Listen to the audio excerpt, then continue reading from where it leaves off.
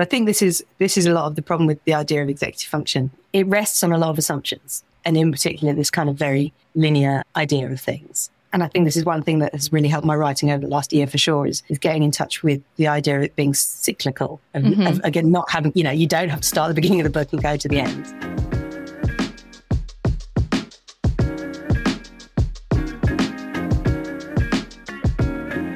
You're listening to Sluggish. I'm Jessie Meadows, and today I'm talking to Sarah Lewis, an award-winning environmental journalist, writer, and mildly despondent utopian who co-founded Writers HQ, a writing school that she describes as actually a secret cult hell-bent on destroying the patriarchal capitalist hegemony. Sarah's Substack, Fictional Sarah, explores how we write, tell stories, and do culture about climate change. So I sat down with her to talk about how our creative processes and the processes of the earth are tied together.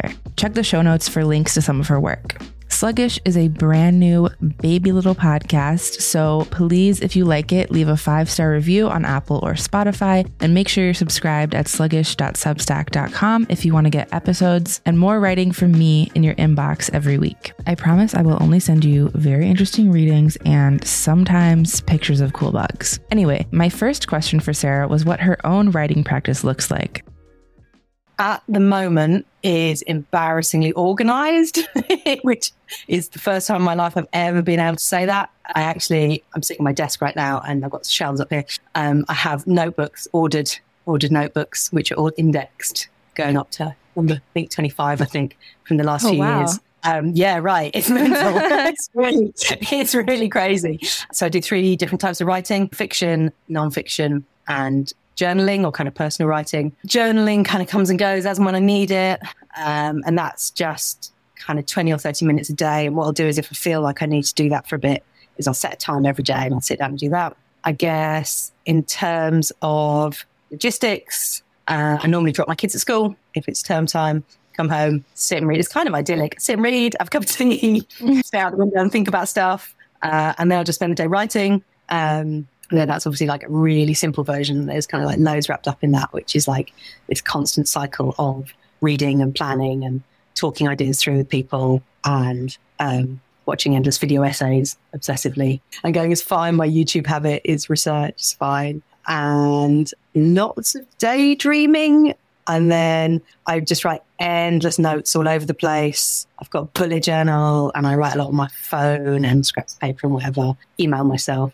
And then eventually I kind of get sick of myself and I bring it all together into a draft. So it is kind of chaotic, but I've sort of found a way of working with that so I don't lose stuff in the chaos. But I tend to work in small chunks. This is a thing that I've sort of learned over the last year, actually, I've never been able to do before, where I'll sort of give myself small projects and time periods. So, for example, I'm about to start a new draft of a novel I'm working on. And so before I sort of start, I've got a document where I sort of outline exactly what I'm going to do, exactly what the points are. This sounds really boring. I actually love it. But like how I'm going to approach it and what the time period is doing. And if I don't have those like really clearly delineated, what happens is I just wander off.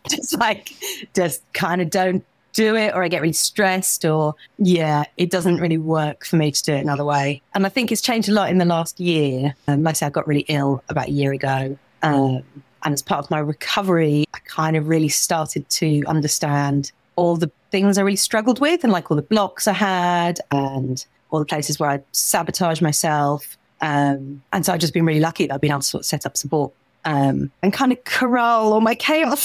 It's, much more productive. At the moment, I feel like I'm in a really sort of happy place with it, I think, which is great. I also would describe mine as chaotic. And I feel like it's different. I don't know if this is true for you, but like for writing like shorter things like essays, it's fine to be kind of chaotic. Yeah.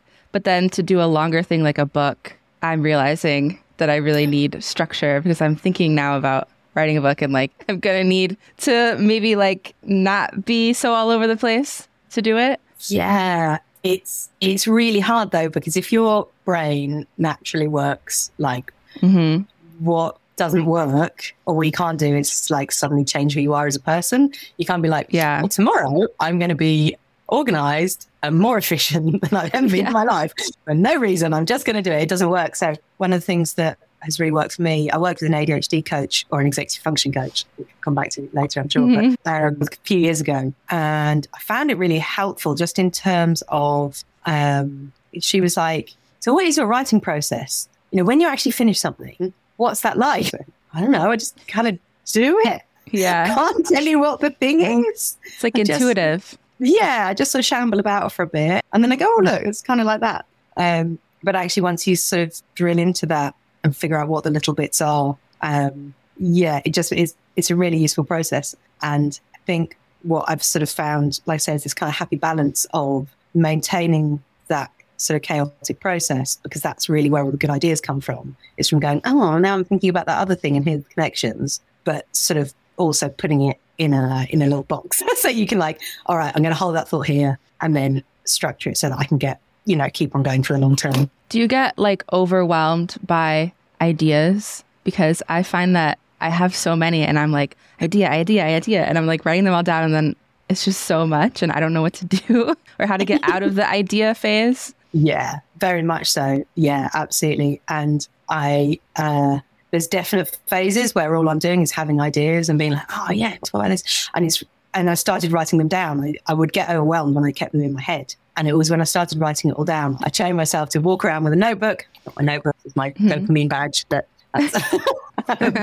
It's a reward system. We invented at Writers HQ. Is you get the dopamine badge and for doing anything, doesn't matter. Don't even have to be a good thing. It can be like getting out of bed and you get it. Anyway, so I trained myself to walk around with this notebook and literally any idea just goes straight in there or it goes in my phone. And eventually I just sort of reach a tipping point where it just sort of bolts into something bigger. Do you make outlines for things? Because I find that I never really outline stuff, at least like essays. I just kind of like sit down and like things come out and then I write and then I reorganize it. But I started trying to write outlines and I found it really hard because I was like, I never do this. I never structure or like plan ahead because that's just not really how I work. And I don't know how to do that or how to like, go from the idea phase to like a structured kind of outline. Yeah, it's a really good question. And I think I know a lot of people who don't plan and they'll just write. And for me, it's kind of really iterative and it's a bit of everything. And I'll start by kind of blurting out everything that I think about a subject. So I'll be like, okay, I want to write about whatever subject. And I'll just start by blurting out everything I think I know or I think about that subject. And then I'll look at it and have a crisis and I'll go, oh, it's all shit. And from that, I'll sort of come up with a bit of an outline, but it's not like, I don't know, it's nothing amazing. It's more like, in this essay, I will. And just like a couple of sentences of broadly what I'm trying to do. And then I'll kind of go back. And then I just sort of go back and forth between the things, like slowly kind of growing it. But I get it. Like sometimes it is really hard to know what you're doing until you've done it. But do you find that you work like in a cyclical kind of way? You said it was iterative. Yeah. Absolutely cyclical. So I think with fiction, I find it really, actually with non-fiction as well, I kind of think about it in my head. It feels like, it kind of feels like growing a plant because it's like, all right, I've got this seed of an idea and I'm just kind of like nourishing it and it's just kind of getting bigger and bigger. And and it is just this constant going back to those kind of first principles of like, oh, what is this thing I'm trying to say? And then it gets to the point where like you have to put it on a trellis. I think that's the hard part for me where I'm like, now I have to put it on the trellis and I have to build the trellis and like, oh, I hate that. Yeah, but do you find that sometimes it just sort of happens on its own? Like it's a bit like you're pushing a boulder uphill. Hang on, I'm changing the metaphor now, sorry. Pushing a boulder up the hill and you keep going. And then at some point you just sort of tip over the edge and you can't really stop it. And it's like, I'll sit down and look at my notes and think, oh man, I've got loads to do on this. And then when I actually look at it, I go, oh no, I just need to actually swap these paragraphs around. And all of a sudden it's just there.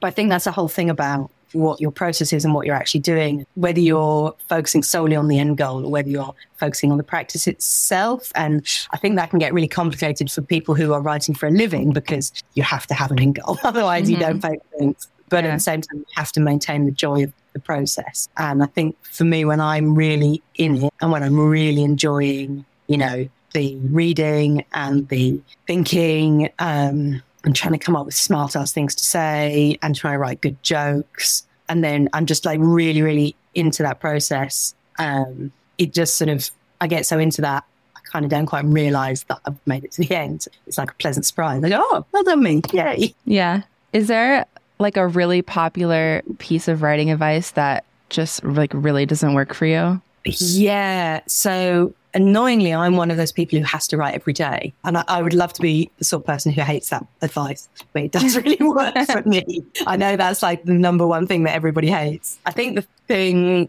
I hate the most is advice around reading more than advice around writing. Mm-hmm. I remember a writing tutor who was this kind of venerable older lady, who, when I asked her, her key piece of advice, I was very young, like in my 20s, young enough. And she's very intimidating. And she said, you have to read everything. And I was like, okay. And I remember being so intimidated by that because there's a lot of stuff I don't read. I'm not interested in classics. I'm not interested in like Jane Austen and, the Brontes and any of that kind of, I don't know, the kind of books you're supposed to be into, I guess. I just don't care about it. And I thought, oh, maybe I can't do this because I don't care about those things everyone seems to really care about. And I think I do read a lot, but not as much as I quotes should. And I think it's taken me a long time to understand that I just consume information differently. Mm-hmm. Like I'm a real grazer. Yeah, me too. It takes a lot for me to go really, the sort of initial phase is this real like,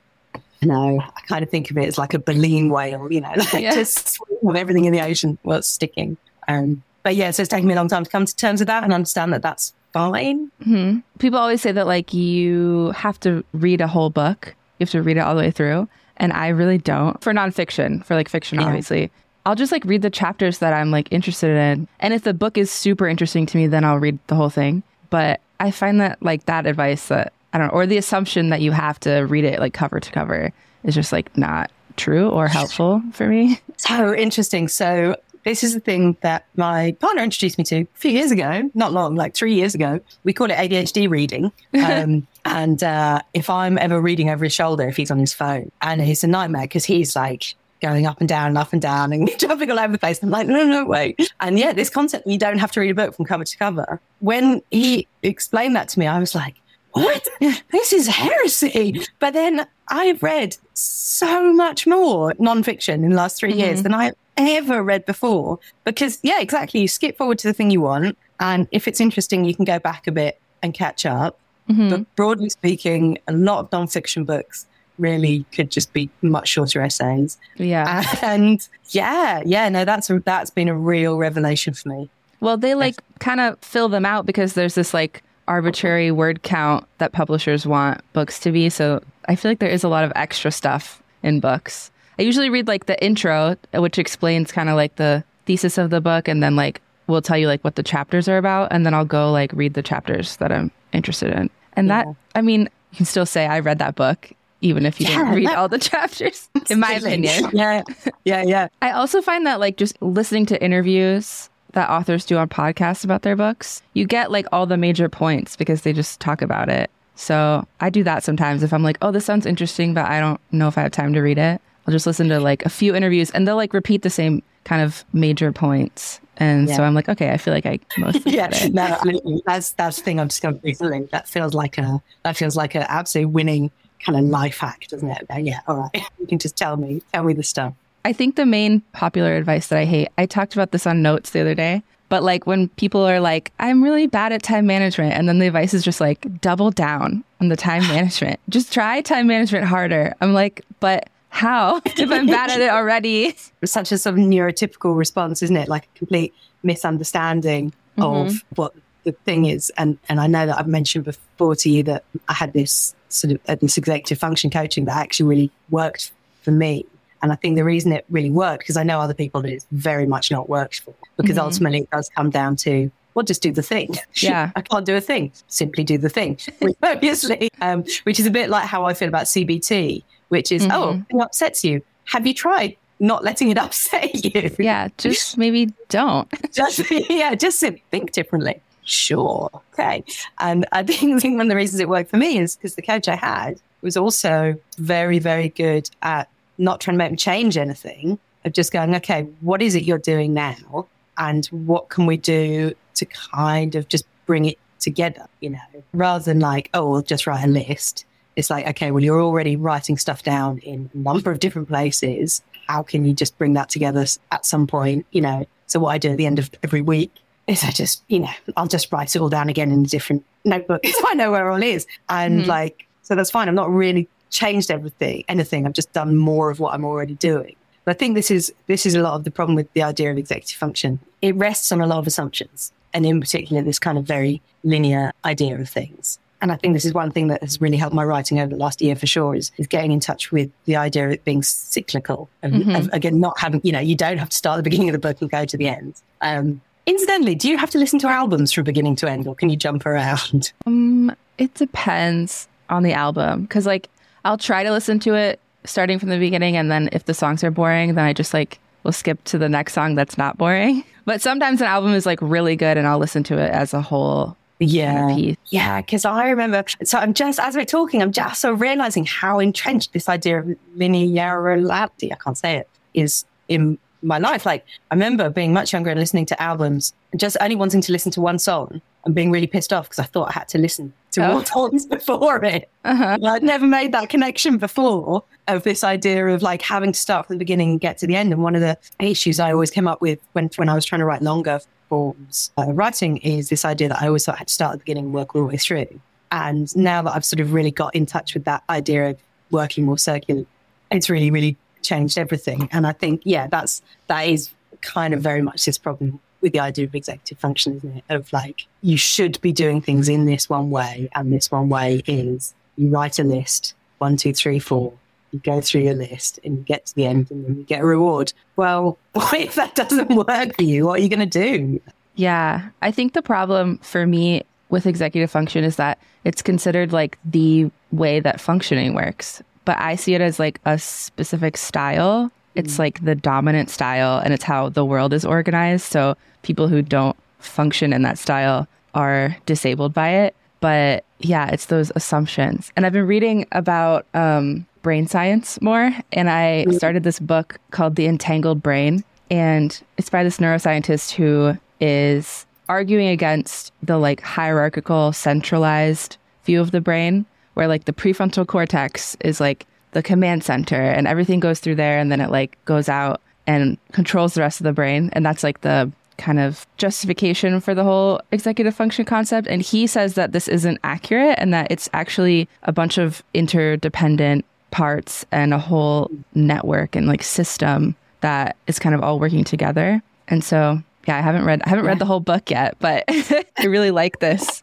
argument. Yeah, it is a really interesting idea, isn't it? And again, that comes back to the kind of that idea of linearity of you have the command center and then you go in a straight line out here. And my experience of the world is not that, and is never that. And I've kind of turned myself upside down, and I've done myself a lot of psychic damage trying to conform to that.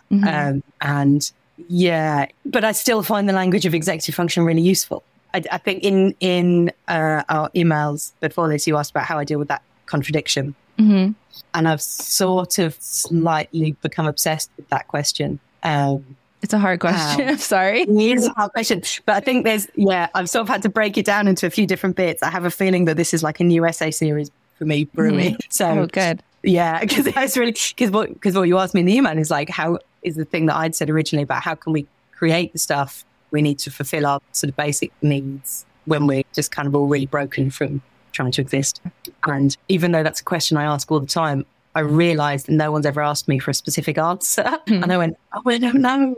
In thinking about it, I've kind of broken it down into, I feel like there's 3 different parts at the moment. This might grow. There's the contradiction in and of itself. There's something about the kind of idolatry of productivity. And there's then a sort of third part about creativity as an act of resistance and liberation. And I think in terms of the contradiction, I'm maybe too apathetic about it. I think, so I started writing about climate change in the early 2000s, so 20 odd years ago. And I think I realized really, really quickly that I had to get very okay with hypocrisy. I'm very okay with holding several true things at once, because it's such a complicated social issue. There's so much going on But also I realized that so many of the things I love are predicated on damage and terrible things. And like, I remember having a bit of a meltdown in a grocery shop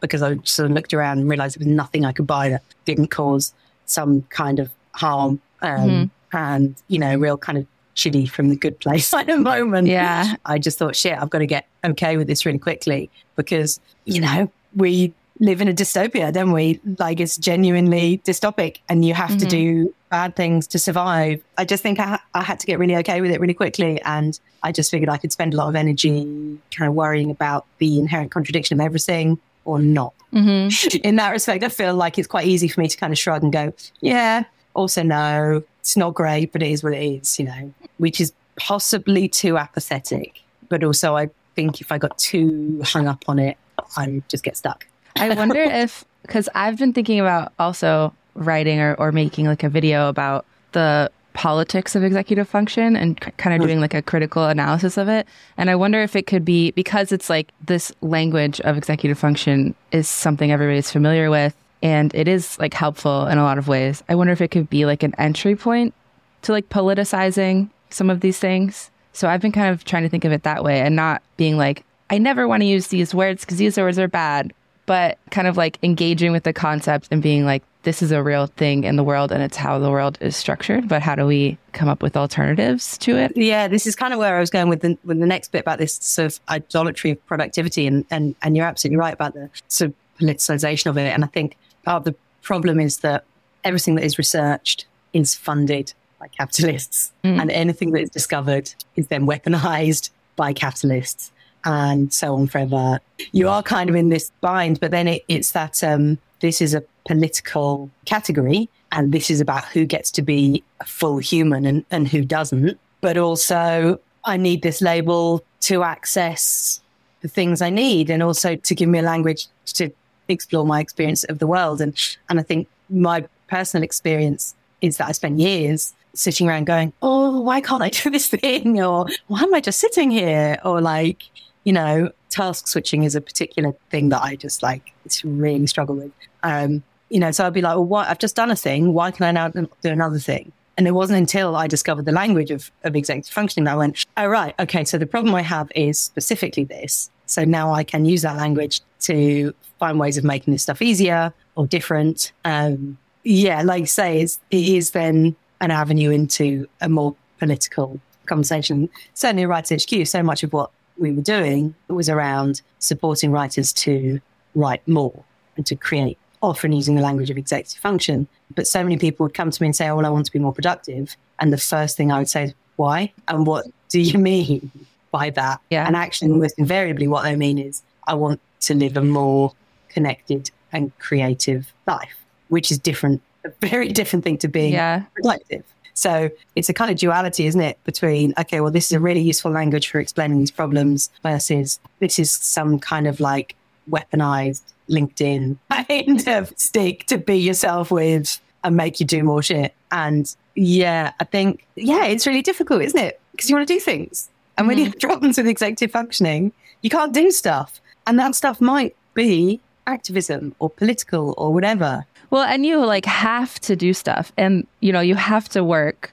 And that whole world of work is set up in an executive functioning style. So yeah, it's not really something most people can opt out of. So you kind of have to figure out how to, I don't know, like fake your way through it or like workarounds for it. I think the word executive also is really interesting because people don't usually make the connection that like that's how like our government and corporations are set up also. And you were saying about how like science is determined by capitalists who fund it. And also the ideas that come out of science, I think, are determined by the culture that the science is being done in. So yeah, I think of it as like a CEO method of functioning. Yeah. I think, and I've been talking about my partner a lot. It's just, I think it's really relevant here. So he's officially diagnosed with, he's almost got a full house. He's got ADHD, he's autistic, and he's dyspraxic and dyslexic on paper.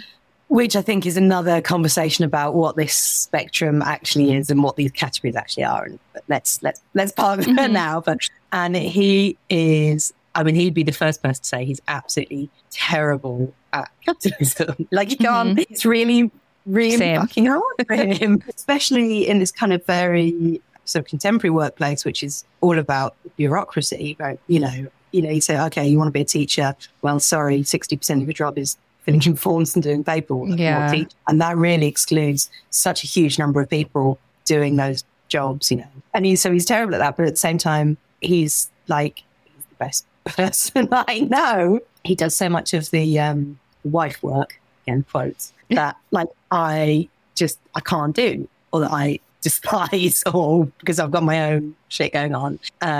And so often he will get massively despondent and really miserable about his perceived failings and about how useless he thinks he is. And I'm like, oh my God, look at everything you've done today for our family. Look at all this stuff. And, all this stuff that I just could not do. There's kind of, I don't know, it's such an interesting kind of intersection of things there, because he's sort of taking on that valueless women's work, the invisible labour in a way, but he's somehow combining that with the language of executive function and neurodivergence to kind of hate himself for it. And it's like, even though every day he's doing things, he's executing tasks constantly, right? But he feels like he's not doing anything because it's not bringing home any money. Yeah. And you could frame that in a sort of patriarchal lens and say, well, that's just straight up sexism because, he's doing the wife work. But I think there's a really interesting case to be made for viewing that through the kind of politics of executive function as well. This idea, because there's, I think in your, I'm making very broad sweeping generalizations, but I don't think there's a stay-at-home mum on the planet who'd say they don't do anything. They'd say, oh, fucking hard. All day long. All day long, but it's not valued. So for him to say, oh, well, I never do anything, it's like, it's just not true, Well, it goes back to what people mean by productivity, which if you think productivity is making money and having a career, but stay-at-home moms are super productive. Yeah. I don't know. I guess it's just one of the ways that it's abused, isn't it? That those ideas are abused. But equally, I've spent years supporting writers to sort of build a writing practice that works for them, using a lot of the language of executive function, and to support people to find specific ways of working with them, and had a lot of success. So, but maybe part of that is I've never been particularly prescriptive. I've been like, all right, here's the thing. Now, how does that work for you? There's a difference between being like, I want to do executive function because I want to write and writing makes me feel good and fulfills me intrinsically, and being like, I want to do executive function because of societal expectations or to achieve career milestones or outside extrinsic motivations. Yeah. It's about choice. Are you choosing it for something that you want, or are you choosing it because you have to do it because somebody else is telling you that you have to do it? Yeah. You wrote something recently that I thought was very interesting. I'm going to quote you. The inner world of the creative and the external world of the environment struggle for the same reasons. And I'm wondering how you think that these struggles are connected. Yeah. Well, it's all about exploitation, isn't it? It just comes down to these kind of wildly extractive economy. I'm trying not to just go capitalism is a problem. Because it is. It's this idea of limitless growth, and production, that we just have to keep producing these things constantly. Otherwise, something terrible will happen. Unclear what the terrible thing is. It's just that we're all massively overworked. People are massively overworked. The world is massively overworked. And all of these problems, do center around this one single exploitative point. And it really is as simple as that. I kind of really wish there was more to say about it than that. But we're all so tired. I look around and I just see everyone who's exhausted. And there's so many people who I talk to, writers and creative types, who are struggling to get things done. They want to write their stories and they can't. So I go, okay, why not? What's going on? Let's sort of look at your day. Let's look at how you're feeling. And they're just miserable, and they're working these ridiculous jobs that they might not hate necessarily, but are just taking everything they've got. And they're also trying to run their home lives. And it's it's just too much. It's absolutely too much. And of course you can't create anything. And of course you can't have the time and the space you need to make beautiful things when you're essentially not only like massively burnt out and overworked. And I do think I know that the term burnout is quite overused, but I do think the vast majority of people are operating in a permanent state of burnout. And they've just sort of found a way of like plodding on, you know? Yeah. But that's built in. That's not a bug. Mm-hmm. That's a feature, you know? Yeah. I think that theme of limitlessness keeps coming up for me and like everything that I write about, especially because I've been really interested in like the self-help, self-improvement, wellness world lately.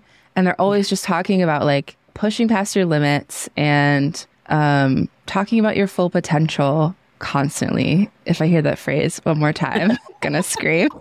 To me, I'm just like, but you have limits. Like a human body has limits, and that's not something to be ashamed of or to try to like push past. You just have to accept it. But I think, because the society and like economy we live in is built on this idea that there are no limits, then we also have to see ourselves that way. Yeah, absolutely. One thing I see a lot is people talking about the real world. Do you find this? Welcome to the real world. Yeah. You've got to work hard. It's the real world. And it's like, is it just this thing we came up with that seemed like a good idea and now a whole bunch of people are really rich? I don't know. I don't think that's the real world. Had a comment on that in a World Outer World essay that I had to delete because the guy got really abusive, which was about, because I think in the essay I'd said something about I'm not anti-productivity per se, but the kind of productivity I want is like art and creativity and food. It's kind of it, isn't it? Yeah. Well, and he got really uppity about, in the real world, I want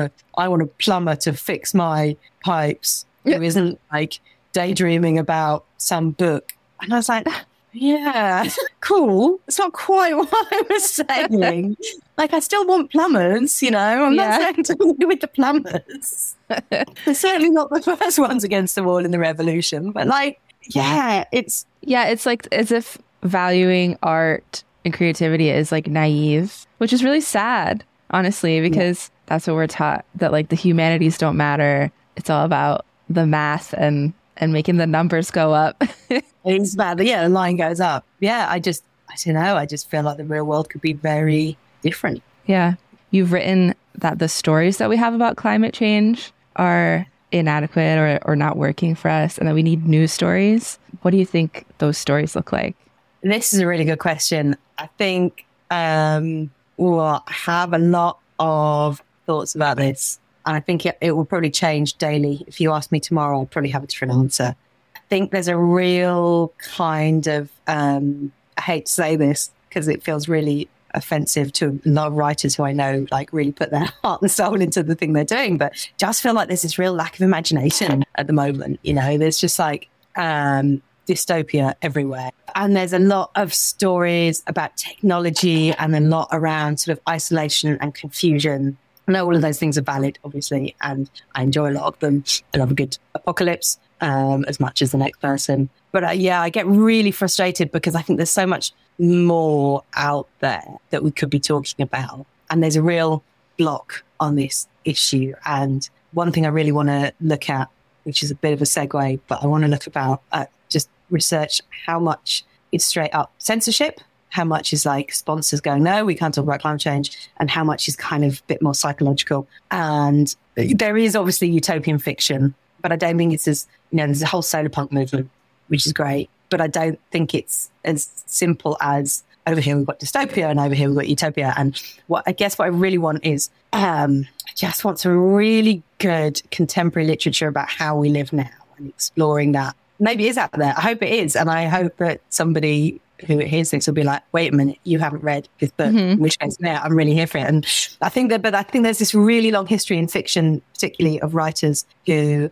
or cultures that have to look at issues obliquely because it's too traumatic to look at it directly. And Latin American magical realism is basically that. Like the history of colonialism and slavery is so awful and traumatic. You can't talk about it directly. You have to come into it in these magical ways. Godzilla as well, which is about the nuclear bombs dropped on Japan. And again, it's kind of saying the things without saying the things because all these subjects are so big. And I think in terms of films, there's a lot more direct climate change in novels. But again, it's all dystopic. So what I see in films is a lot of what I've sort of started calling climate coding, where there's a lot of apocalypse but apocalypse is caused by, I wrote a list the other day. Like I might not have everything, but you got zombies, you got viruses, comets, nukes, and occasionally an unspecified event. But I think that's it. I think they're the apocalypses we have. But it's never directly climate change. And I think that's really, really interesting. Like corporate sponsorship, censorship is an interesting angle. But I think the artistic struggles around conceptualizing that as a story is fascinating because like we're here, we're actually living in the apocalypse. So yeah, you can conceptualize it because it's right here. And I guess this is kind of the thing that I really want to explore in my Substack is like, what is this? Like, what is it we're looking at? Yeah, I just wrote a whole thing about Disney, which I'm slightly obsessed with. I've got 2 young kids. We watch a lot of Disney. That's my excuse. And I see it everywhere and everything they're producing. It's just like seeping into these climate stories, just seeping into all their big hits. And I don't think they realize that it's happening. To me, that's really, really exciting and just really interesting. And yeah, so none of which answered your question, actually. That was a big, long ramble. What you said is, what do we need? I think we need stories about hyper-individualization, or rather not that, like how we exist in a community. And I think we need a lot of real polyphonic stories with lots of voices where we don't have a single hero, your classic kind of quest, like your sort of Star Wars construction of a story. It's a really questionable patriarchal story structure. Joseph Campbell, who wrote The Hero's Journey, was very pro-Nazi. I think there's a lot. Oh, I didn't know that. Oh my God, there's an amazing Maggie Mayfish video essay about it, and it's something I want to write about a bit more as well. It's also a very white Western story construction. And there's a lot of other ways of telling stories, but this particular one makes money, fundamentally. And I just think there's a lot of ways we can do this better, and there's a lot more interesting ways of existing that doesn't boil down to this idea of one hero, or we all have to be heroes. There's a brilliant Rebecca Solnit essay called When the Hero is the Problem. And it's about this problem of the figurehead, which is essentially what all our stories are about. So yeah, I really want to see more of that kind of polyphonic voice and stories where we really reimagine what nature is and what our relationship to nature is and how we exist within it. It's not the backdrop to the story. It's not, you don't go out into the forest and find yourself and then come back into the city. It doesn't exist as a foil for the hero to do his story. It is the story, and I think there's so much interesting stuff to talk about in how we sort of place ourselves in this hierarchy of like, well, don't worry about the soil, that's just dirt, And one thing I'm slightly obsessed with at the moment is stories that come out of somatic writing. So there's this author called Lydia Yuknavitch, who I'm just like the most pathetic fangirl of. This is her somatic writing is her term, and it's exactly what it sounds like. It's kind of using the experience of the body to access a deeper human truth, basically, rather than just sitting in our brains going, oh, going to write something very clever. And this just all comes back to this idea of, a broader connection. And I'm just really fascinated as to what those stories are.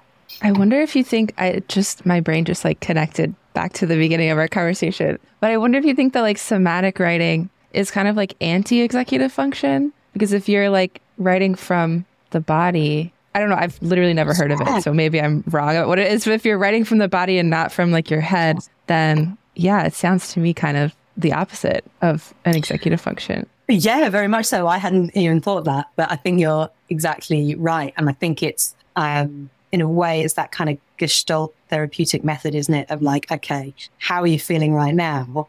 Where in your body is it? Okay, so you're upset about this thing. Where in your body are you feeling that? And then where do you go from there?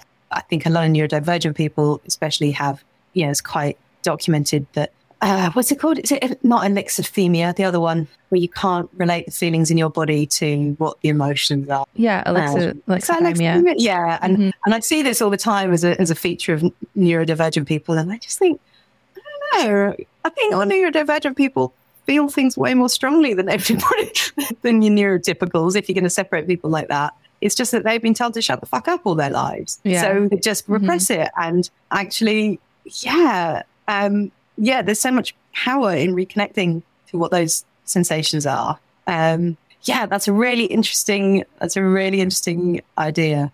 I'm gonna have to read around that. See what I find. Somatic writing versus executive function. Yes, yeah, I'm here for it. Do you have any? Oh wait, I guess we did talk about favorite books that you have. You mentioned a few. What was her name that you're obsessed with? Oh, Lydia Yuknovich. So she's got 2 books that I think are amazing. One's called Thrust, and one is called The Book of Joan. Thrust is like, it's about this young girl who basically the idea is she can kind of just travel through time carrying important objects backwards and forwards, and she kind of goes around collecting all these lost children and like taking them to the future where they're safe, which sounds much more kind of sci-fi than it actually is. It's really just a whole bunch of like really kinky, dysfunctional people, like just being filthy and wrong all over the place. But it's so much around like what freedom actually is, and what it is we're trying to do here, and it's just I found it just incredibly powerful. And the Book of Joan is a kind of futuristic Joan of Arc retelling where the Joan character has the power to kind of talk to the earth and manipulate the earth, and it's just great. It's just really, really good. So I'm really into that. I'm really into the book I've just read called Everything for Everyone, an oral history of the New York Commune set in 2052. I'm interviewing those authors, actually, in my Substack in a couple of weeks. Cool. So it's an ethnography of the future from the perspective of a kind of post-capitalist, post-gender world. It's just really great. It's kind of, it's this world that's kind of still emerging.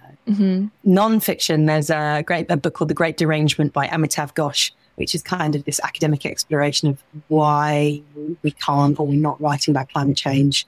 There's This One Sky Day by Leonie Ross, which is just joyful, absolutely joyful from head to toe. I loved it, which is just kind of about how the land kind of turns on people when they're not behaving, which sounds very religious, but it's not. It's not. It's actually not like that.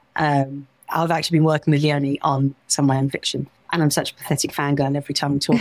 I'm so embarrassing. But yeah, so that's great. I've got more. I can keep on going. I've got more. Yeah. So there's a couple of short stories I think are really, really good. There's Karen Russell's The Gondoliers. Oh, I love her. She wrote Swamplandia, right? Yes. Yeah. I love that book because I grew up in Florida, and it was very like, I just related to it so much because those are like the landscapes that I grew up in. Yeah, that's, as I've got that on my list, it's just one that I've not read. I started it and then got struck in something else. But she's got this amazing short story called Orange World as well, which is just incredible. But The Gondoliers is, it's kind of future humans who have evolved, but they've kind of evolved echolocation. It's this young girl kind of, she's kind of thanking us. She's kind of saying, it must have been terrible for you guys, but you gave me this. I just thought that was a really interesting take. And there's what else is there? Anything by Ursula K. Le Guin, obviously. Oh, yeah. It's like absolute master. The Dispossessed was a real game changer for me in terms of understanding.